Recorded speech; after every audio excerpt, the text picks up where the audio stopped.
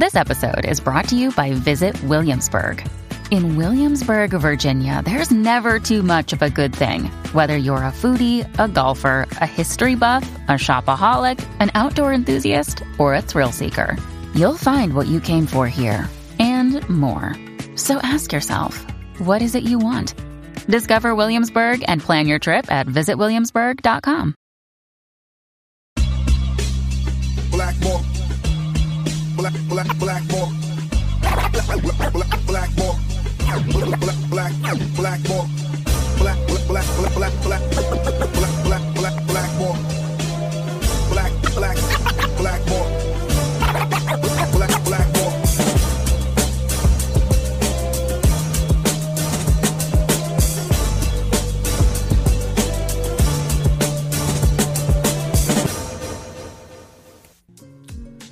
What is up, everybody? My name is James D. Fiore, and this is Blackball. If you are like me, and you are a Generation X person who grew up formative years in the late 80s, early 90s, you probably watched The Simpsons. I had a hard time trying to figure out how to do a proper intro for a show like this because of the impact that it's had on not just television and the way that we produce animated series for adults now. And that's a whole thing I want to talk about with our guest today as well. But also the fact that the writers that work on this show, I'm sure are aware, but I would like to know as to how deeply they are aware of how the verbiage and the personalities and the jokes and the way the turns of phrases, I don't know if that's the right way to say it, has sort of permeated and just sort of absorbed into, especially Generation X, into our entire generation. There are bands named after words, just singular words that are just completely made up on The Simpsons. And it is such a fascinating show that I wanted to get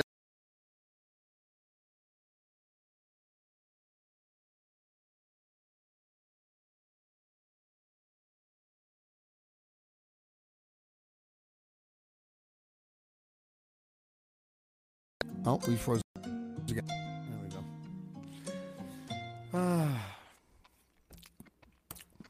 Hi, Michael. Hey, we froze again. Yeah, this is what I mean. This is why I think I got to get a new software. Mike Price, welcome to the show. How are you? Hey, hi, James. I'm so good. Thank you so much for having me back. No problem. I'm not sure how much of that intro you heard because of our little glitch there, but there is something special about that show, and that is the understatement of the century. But when I was growing up, it was a friend of mine that told me. So this is like I was going to high school between 90 and 95, and somewhere in there, 93, 94, a friend of mine actually came up to me, and we were just, I don't know where we were, but we were talking, and he said, "Don't you find it weird that we all talk like Simpsons characters now?" and it wasn't like the eat my shorts lines. It was especially this meh. And I know that came from The Simpsons. That word means so much. But yeah. What is there? I'm wondering, first of all, if you guys are aware of the cultural impact about how it's kind of shapes our sense of humor.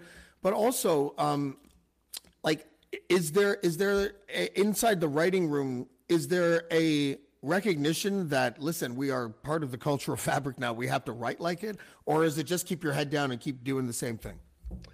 That's a really good question. We'll answer the first part first, which is the good way to do things usually. We're all super aware because all of us, to various degrees, grew up with the show. Some of us, we have writers. We have a writer on our show now who's younger than the show, who is just turning 29 years old. So she is younger than the show. So I grew up, didn't know a world that didn't have The Simpsons in it. I'm a little bit older than you, so I remember when it first came on and the huge impact that it made. For the most part, most of us have been here. I've been on the show now for 21 seasons, which is an unbelievable amount of time. But even before that, it was, of course, aware of how huge it was in the culture and still is. And so I think we absolutely are aware of that. And certainly in the internet age, and even more in the social media age, it's amazing to see, all the memes that's still being used, from older shows, from newer shows, and to see that that's still such a huge topic of discussion is amazing to us. But to answer the second part, I would say for the most part, we really can't think of it that way. We still have to put out a show. We still have to make episodes of the show. So we're aware of like what the show is and what we're trying to live up to, this huge cultural event that the show is, and for some people who are more enamored of like the early seasons, let's say, like what it meant to them, what it's meant to various people, various forms of their lives. But at the same time, we still have to sort of go through the everyday process of writing new episodes and putting new episodes out. So I think we wouldn't get anything done if we just kept thinking about like, well, what is this going to mean in terms of like what's going to play to a giant world, what's going to become a meme or not. Like we have no idea what's going to happen. We just sort of focus on like what's in front of us today, what's the scene we're writing now, what's the story we're writing now, and how do we make it better. I really enjoy how it doesn't spare anybody, including itself. When the Simpsons movie came out, I don't remember exactly the line, but I'll paraphrase, but it was something like, it basically made fun of the fact that it was just like an episode, only longer and in the theater. Right. Yeah. Yeah. In fact, Homer, I believe, said it right to the audience. Like, yeah, anyone who pays for something that you get for free is an idiot, basically, so yeah. I mean, I think the show's always been kind of self-deprecating too, which is good. I mean, the minute you start believing your own, whatever, then you're in trouble.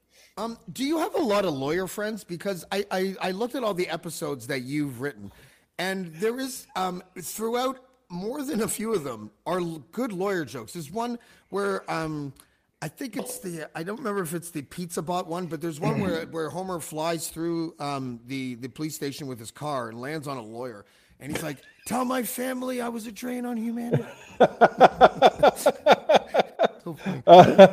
No, I mean, I know a couple of lawyers, but I don't have any axe to grind against them.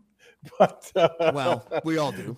Yeah, I mean, they serve their purpose, and I know a couple of good ones. But yeah. Yeah, the lawyer jokes the Simpsons lawyer jokes are great. I still use. That's another thing. I have caught people. And this is what I mean by the whole Simpsons culture falls into our lexicon, and sometimes we don't even know it. But I have caught people. I felt like Good Will Hunting at the Harvard bar when he walks up to the guy who's trying to show off, but it turns out he just memorized the textbook or whatever. And people are like literally recanting entire Simpsons scenes, but pretending that it's them saying it. And I've called them out. I'm like, that's season 15, episode 12. I know what you're doing, And it's just one of those shows. I watched a bunch of the episodes that you wrote, and I was really happy to see that you wrote the one where we found out that this man, Gil Gunderson, was actually a cocaine dealer, which is the greatest origin story I have ever heard in my entire life. The Booger Sugar, right? That's right. Yes. What was that? You wrote that show. When you came up with that, was there anybody like, I don't know, would Gil really find it so hard to find a job and be so timid if he was a cocaine trafficker? But I loved it. I thought it was the greatest. Well, it made sense that, it didn't work out for him, and he got arrested and probably spent some time in the joint, and he got out, and that's why he's having a hard time now. I can't remember exactly how that came about. Like we decided that happened, but that was a really fun episode that I really had a great time writing. That was the one that you mentioned earlier about the Pizza Bot Homer working at the Chuck E. Cheese type place. I think we needed a reason for it to be shut down. That's what sometimes what we'll do is as we're working out these stories, we knew that we needed to. That episode was really interesting. It came from a place where our executive producer Matt Selman and I were talking about various things about fast food restaurants and things like that, and we came across the story that was on a podcast about a guy who grew up, in the 80s and 90s, and was enamored of Chuck E. Cheese type places, and there was another place called Razzmatazz, and there was a place called Showbiz Pizza that had those kind of robot bands, and he loved them so much that he found them found old versions of them out and restored them, and it just said, "Oh, this was such a fun story for us." We said, "Let's find a way to make that Homer," and a whole thing about nostalgia and about like ownership of like your childhood memories, and it just became a whole big thing. And so then we decided, okay, well, let's say that back when Homer was a teen, he worked at one of these places and he got to know these animals, these pizza robots very intimately, but something happened that took them away from him. So then that came to like, what could that be? And so I can't remember who pitched it, but the idea that Gil was running the places using the robots as a means of smuggling cocaine, and then they were raided by the FBI, just was funny and made sense. And then we just went with it. I had a friend of mine call me after the episode aired because I didn't see it at first, and he's like, "Are you sitting down?" I'm like, "Yeah." He's like, "You know Gil from The Simpsons?" I'm like, "Rotary cell phone guy? Of course I do." It's like, "Yeah, he was a cocaine trafficker," and I'm like, "What?" It's like, and he sends me the episode, and I watched it. And I was like, "Oh my god, I love this show so much." There was a time when I guess after season 13 or 14 or something, where people in my generation, there was this trendy thing to say where like, "Oh, Simpsons have lost the plot; they're not funny anymore." I never thought that, but there was a big gap for me. Until I had kids, where I didn't watch the show anymore. It wasn't anything particular. It was just life, right? And then I have my kids are 8 and 6 now. They've seen almost every episode. I don't know if what I'm doing for them is good or bad, but I think it's good. I think they'll be funny as fuck if they're not. I bet they will. You know, but the idea, and Saturday Night Live goes through this same thing too. I guess anytime you're a show that's been on for so long, there's going to be times and periods where people are going to say it's not as funny as it used to be, and this and that. Mm-hmm. I think that. And I could be totally wrong, but I watched it when it first came out for the first 12 years or so. And then I had some gap, and then I started watching it again.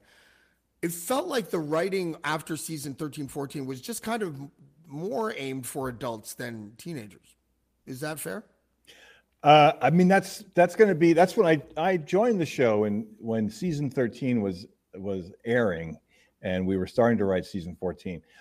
So it's hard to say because I've, like I said earlier, just been in the middle of it and just working on the show. So I can't say there was any kind of like decision from on high saying we're going to change the way we write it now. You know, we just wrote the show the way we write it, and you know, we're guided by our executive producers. And so I don't know. I mean, it's always an interesting thing. Like everyone has a relationship to a thing based on, you know, especially a thing that's been around for a long, long time, like Saturday Night Live, like you just mentioned. Like I was a huge fan of Saturday Night Live. You know, I'm a little bit older than you, so I remember when it first came out, and it was like, oh my God, Chevy Chase, Dan Aykroyd, John Belushi, this is like the greatest thing ever, you know. And it was like a revelation, and I never missed it. And they put out a companion book that I still have that had like pictures and scripts, and it made me want to be a writer. And you know, it's like, wow, oh my God, you know. And then like 5 years into it, they had that crazy time with Joe Piscopo and Gilbert Gottfried, and you know, and that wasn't so hot. And then, you know, but your memories of how you felt when you first saw it are very, very strong, and that's like a nostalgia for it. So I can understand why, you know, something like people who really are huge.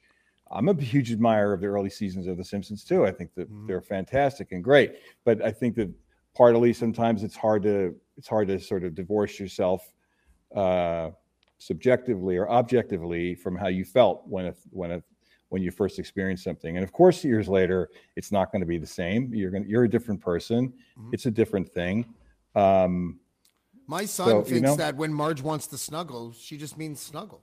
Of course, yeah, you know? That's right. That's network TV. I'm kind of glad that you guys still do that. You know, like because I do. Yeah. I let my kids watch it. I don't let them watch Itchy and Scratchy. That's the only thing I don't let them watch. Or the Halloween ones. I don't let them watch that either. Yeah, that's a pretty good choice. That's a pretty good decision. But my daughter, she's 6, and she's like, she likes the older ones. And so she'll ask me. I'm like, because I call it the Secret Simpsons time. I'm like, Secret Simpsons, and then they all come rush into the bedroom, and we watch Simpsons on my computer together. Yeah. And she's like, Daddy, can we watch cartoon Simpsons and not animated Simpsons? Because she refers to classic Simpsons as cartoon Simpsons because of the difference in the modern animation versus the right. animation. Certainly, yeah. That's the one thing that is absolutely markedly different is the way the show looks. You know, for the past past 15 years or so, I think, is when we went into the HD era, and personally, I'm a big fan of those early seasons, the look of the early seasons, and it would be fun to sort of find a way to sort of find a happy medium, because the way the show is produced right now is much more efficiently. It's done digitally largely. I mean, it's still drawn, but there's no cells anymore like there used to be. Right. So that makes it amazingly easier to produce the show, but the look is a little bit, doesn't have that same look, So I'm a big fan of that original look, and I wish there was a way maybe there's a way sometime to sort of find a middle area for it. Just need a filter. Instagram could probably hook you up. That's true. The one thing also that I think was consistent with, I'll use my daughter's vernacular, the cartoon versus animated, is and I'm not a student of animation, but I am pretty studious because I watched the babysitter was my TV. So there's certain things that I notice about production. And with The Simpsons, as an animated show, the thing that set it apart for me was the eyes of the character. Mm-hmm. The eyes were the things that made, like the way they darted and the way that they blinked and all that, it's separated from the other animated shows. And I just kind of wanted to get your thoughts on that. If I'm off, because I'm not, or if I'm onto something, because that is what I've noticed. That's interesting. Oh, sorry. Were you going to finish? Go ahead. Please. Well, that's what it makes. I mean, Matt Groening is a genius in many ways. That he drew these characters that are in many ways incredibly simple. Simple shapes, circles and dots and points. But so expressive. And between his original work and like the work of the original animators like David Silverman, who's still director on the show, that finding that way of turning those characters and make them expressive, but also have that kind of simplicity is incredible, and I know that Matt has talked about, which is something that is really true, which is that he on purpose, when he designed the characters, designed them in such a way that they're silhouettes. Like when you just see the silhouette of Marge, you know who that is. When you see the silhouette of Lisa or Bart, you know who that is. So it's incredibly complicatedly simple, I guess I'd say. that it's simple, but with a lot of thought behind it. Yeah, the subtlety. Yeah. That's always the way that great ideas are. They're subtle but genius, right? Like it's just, the marriage of those two things. Also, my interest in this person, Julie Kavner. My daughter, again. It's like I get all my ideas from my daughter. But sorry, I have to cough, so I'm going to mute for a second. Sorry about that. My daughter's like, Marge's voice is different. And I sort of noticed, but I was like, oh, did they get a new actor? And then I looked it up. So she had a lump on her throat, and that's why her voice changed? I wasn't aware of that. No, I don't know. I mean, I know Julie enough to work with her, and she's a wonderful person, a wonderful actor. I mean, it's no secret that the show's been around for 35 years. So people go through their life, So I think she's wonderful. I didn't hear anything about a lump on her throat, but I mean, she's always that's her voice. That's the voice that she has. And, that's what happens as we go through life. But I think she's still incredible, does an amazing job. And is a very, very sweet woman. And I really enjoy working with her. I think what I was going to say, though, is that I'm glad that it wasn't a different voice, because it's clearly a different type of Marge. I don't know when it started, maybe season 29 or something like that, or 28. And what I was happy with is that they kept the same actor, and they just said, deal with it, audience. The voice is a little bit different. It's very noticeable. And the fact that they were just like, we want this person on our team. It reminded me of, as I was preparing, that vibe that you have at F is for Family. I don't know if it's quite the same in The Simpsons because there's so many writers, but it feels like there's a loyalty thing with the producers. Where they're like, oh my God. Well, I mean, Julie Kavner has been Marge since day one, and she'll be Marge as long as she wants to be Marge. I mean, that's who she is, and she's not just a voice; she's an amazing actress. Who has had an incredible career even before The Simpsons. Working on TV and film, and the TV show Rhoda, and incredible movie performances. and she's just a really gifted, wonderful person who brings, the soul of the character, it comes through her, so, and I would say that about all the actors on the show, no one expected a show like this to be around for 34, 35 seasons, so as we move on further into the future, we'll see how everybody does. But like right now, we're so happy with this amazing cast. Julie's incredible. Dan Castellaneta, who's Homer and about 1,000 other characters. Hank Azaria, Harry Shearer, Yardley, Nancy Cartwright. They're just incredible performers and incredible people. And I was just directing Yardley and Nancy earlier today for a new episode, and I still kind of have to pinch myself that we'll just be talking, and then okay, here we go, and then Yardley goes in and does Lisa Simpson, and it's like, holy crap, I'm talking to Lisa Simpson right now, and they're just incredible people and super talented, and I love working with them. It's quite a dream job, eh? Like you have like a dream job. I do. This has been, I mean, like I said, I was when The Simpsons first came on, I was just at the beginning of thinking about trying to do something like this. I was involved in I just started doing performing sketch and improv comedy in New York. And I was in just at the beginning of taking these classes and being in a comedy group with some friends, and we were just kind of became comedy nerds and, loving it all. And I was sort of getting intoxicated by that feeling of I'm with people who get me, we're funny. And that was just when The Simpsons started coming on, and we all started every Sunday night, we wouldn't miss it. We watched it, it was this is something that has never been seen before. It was so different and fresh. And then that was 1990, so then 11 years, almost 12 years later, but in all that time, I moved from New York to California, struggled, did a bunch of crazy things to try to get work, and started getting some work. And then to find myself 11 or 12 years later on the writing staff of The Simpsons was a dream come true. And it still feels that way. So feel so fortunate and grateful to be part of this. You can tell that they weren't sure if it was going to last very long, because they did merchandise the fuck out of it over the first 3 seasons. Well, I mean, yes, that's true. But I think it was because it was such a phenomenon. It was an incredible phenomenon. I mean, it was the first hit show, really. Well, I guess Fox had Married with Children. But aside from Married with Children, it was the first hit show that Fox had. But it just tapped into the zeitgeist, of I remember that time. I remember living in New York then, and within a couple of months, let's say, or even less than that, of it coming out, walking down the street in New York, and every other guy on the street was selling, Bart Simpson T-shirts and the real kind and the bootleg kind, where it was a black version of Bart, or whatever. And it was incredible. So God bless them. I didn't see the black version of Bart. That would be interesting. There were quite a few of those. I also had, I got my ear pierced because I saw a Bart Simpson earring. Oh, wow. Not controlled by TV at all.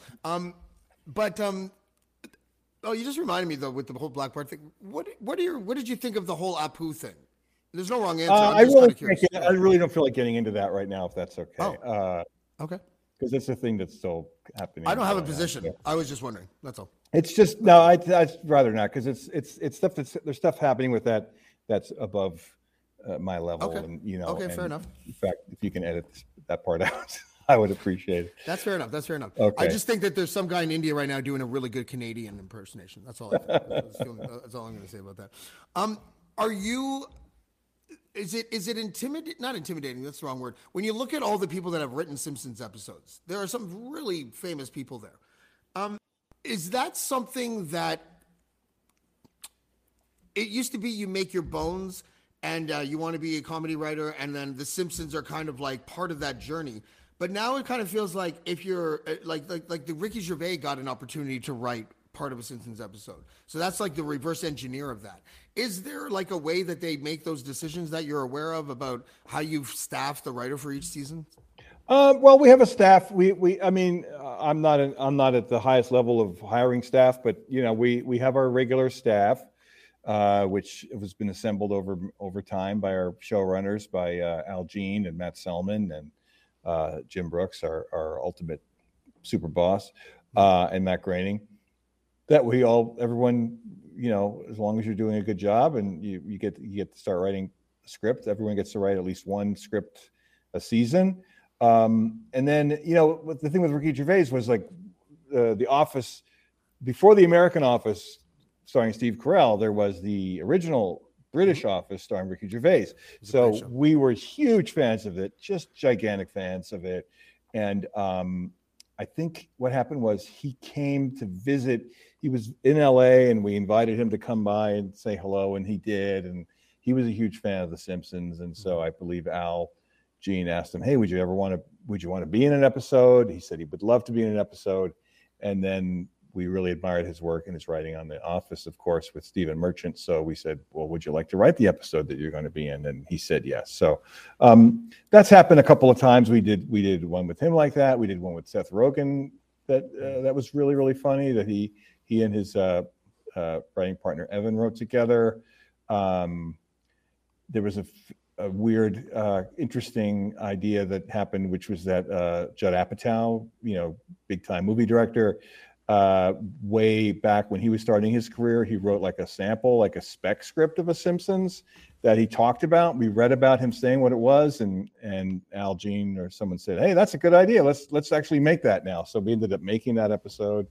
That's kind of been a fun thing to have kind of guest writers come in on the show. But for the most part, it's us on the staff working on everything together. And even when like a Ricky Gervais or a Seth Rogen or a Judd Apatow writes a script, they tend to write like the first draft of it, and then when it comes into the writer's room, and that's what happens with everyone who writes a script. You turn in your first draft, and then that becomes more or less kind of like the framework on which the episode is then built, because it's very rare that what you write in your first draft gets all the way through to America's TV sets. It just becomes kind of like the beginning of a thing, like the blueprint of it almost. And that becomes the thing that we work off of as we work on it and punching it up and rewriting it. And we spend a lot of time, many, many drafts of reworking it. So even like the ones that were written by Ricky Gervais or Seth Rogen, they handed their draft in, but then we kind of all worked on together, the staff, turning it into a Simpsons show. When you write on the Simpsons episode that you've written on, are you responsible for the musical numbers as well? Well, I came from theater. I was a theater major and I love musical theater. So I really enjoy like working on the songs. So usually if there's a song in a show that I wrote, then I'll have maybe take the first whack at the lyrics, and then we work with our musical people to come up with the music part of it. But if it's someone else's show, I like to contribute as well. But yeah, I tend to, if there's songs, I at least make the first crack at writing the lyrics. It's my chance to be kind of my frustrated version of being a Broadway musical lyricist. But again, I think do you think what helps these, like the fact that I let my kids watch it with me, do you owe that to the fact that it's on cable? And what do you think would happen if it was only digital? Do you think would you guys change in order to be more free with profanity and all that, or do you think you would maintain with the way? I don't think that will ever change, no matter where it goes. I think we've done 750 plus episodes by now. This is what The Simpsons is, The movie is the only thing that's a case. Well, besides the movie, there were these like videos they made in the early years. The one with Bart doing the Bartman and whatever. There's the Maison Derriere is my favorite one. Right, that's a good one. But they had these special like videos, like a Bart doing the Bartman was a separate video. There was a video called Big Big Trouble that was kind of a music video starring Bart. And then the movie changed things because it was a feature length thing, and there was some stuff in there that you would never see on TV, like naked Bart skateboarding and Marge saying "God damn it" and things like that. Yeah. But I think it would be too weird to, like, let's say if we weren't on network TV anymore and now we were on streaming or Netflix or cable or whatever else, and we could do whatever we wanted. Like The Simpsons will never be like F is for Family, it will never be Brickleberry or whatever. It'll always be The Simpsons, So I think that I don't think much would change at all if the show was on some other platform. Well, I think that makes me happy.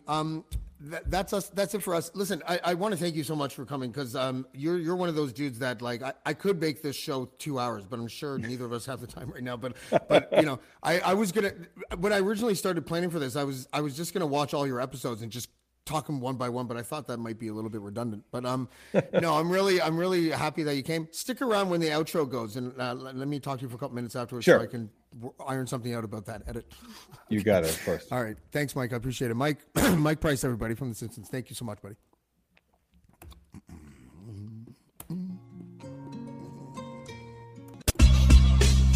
Blackmore. Blackmore. Blackmore. Blackmore.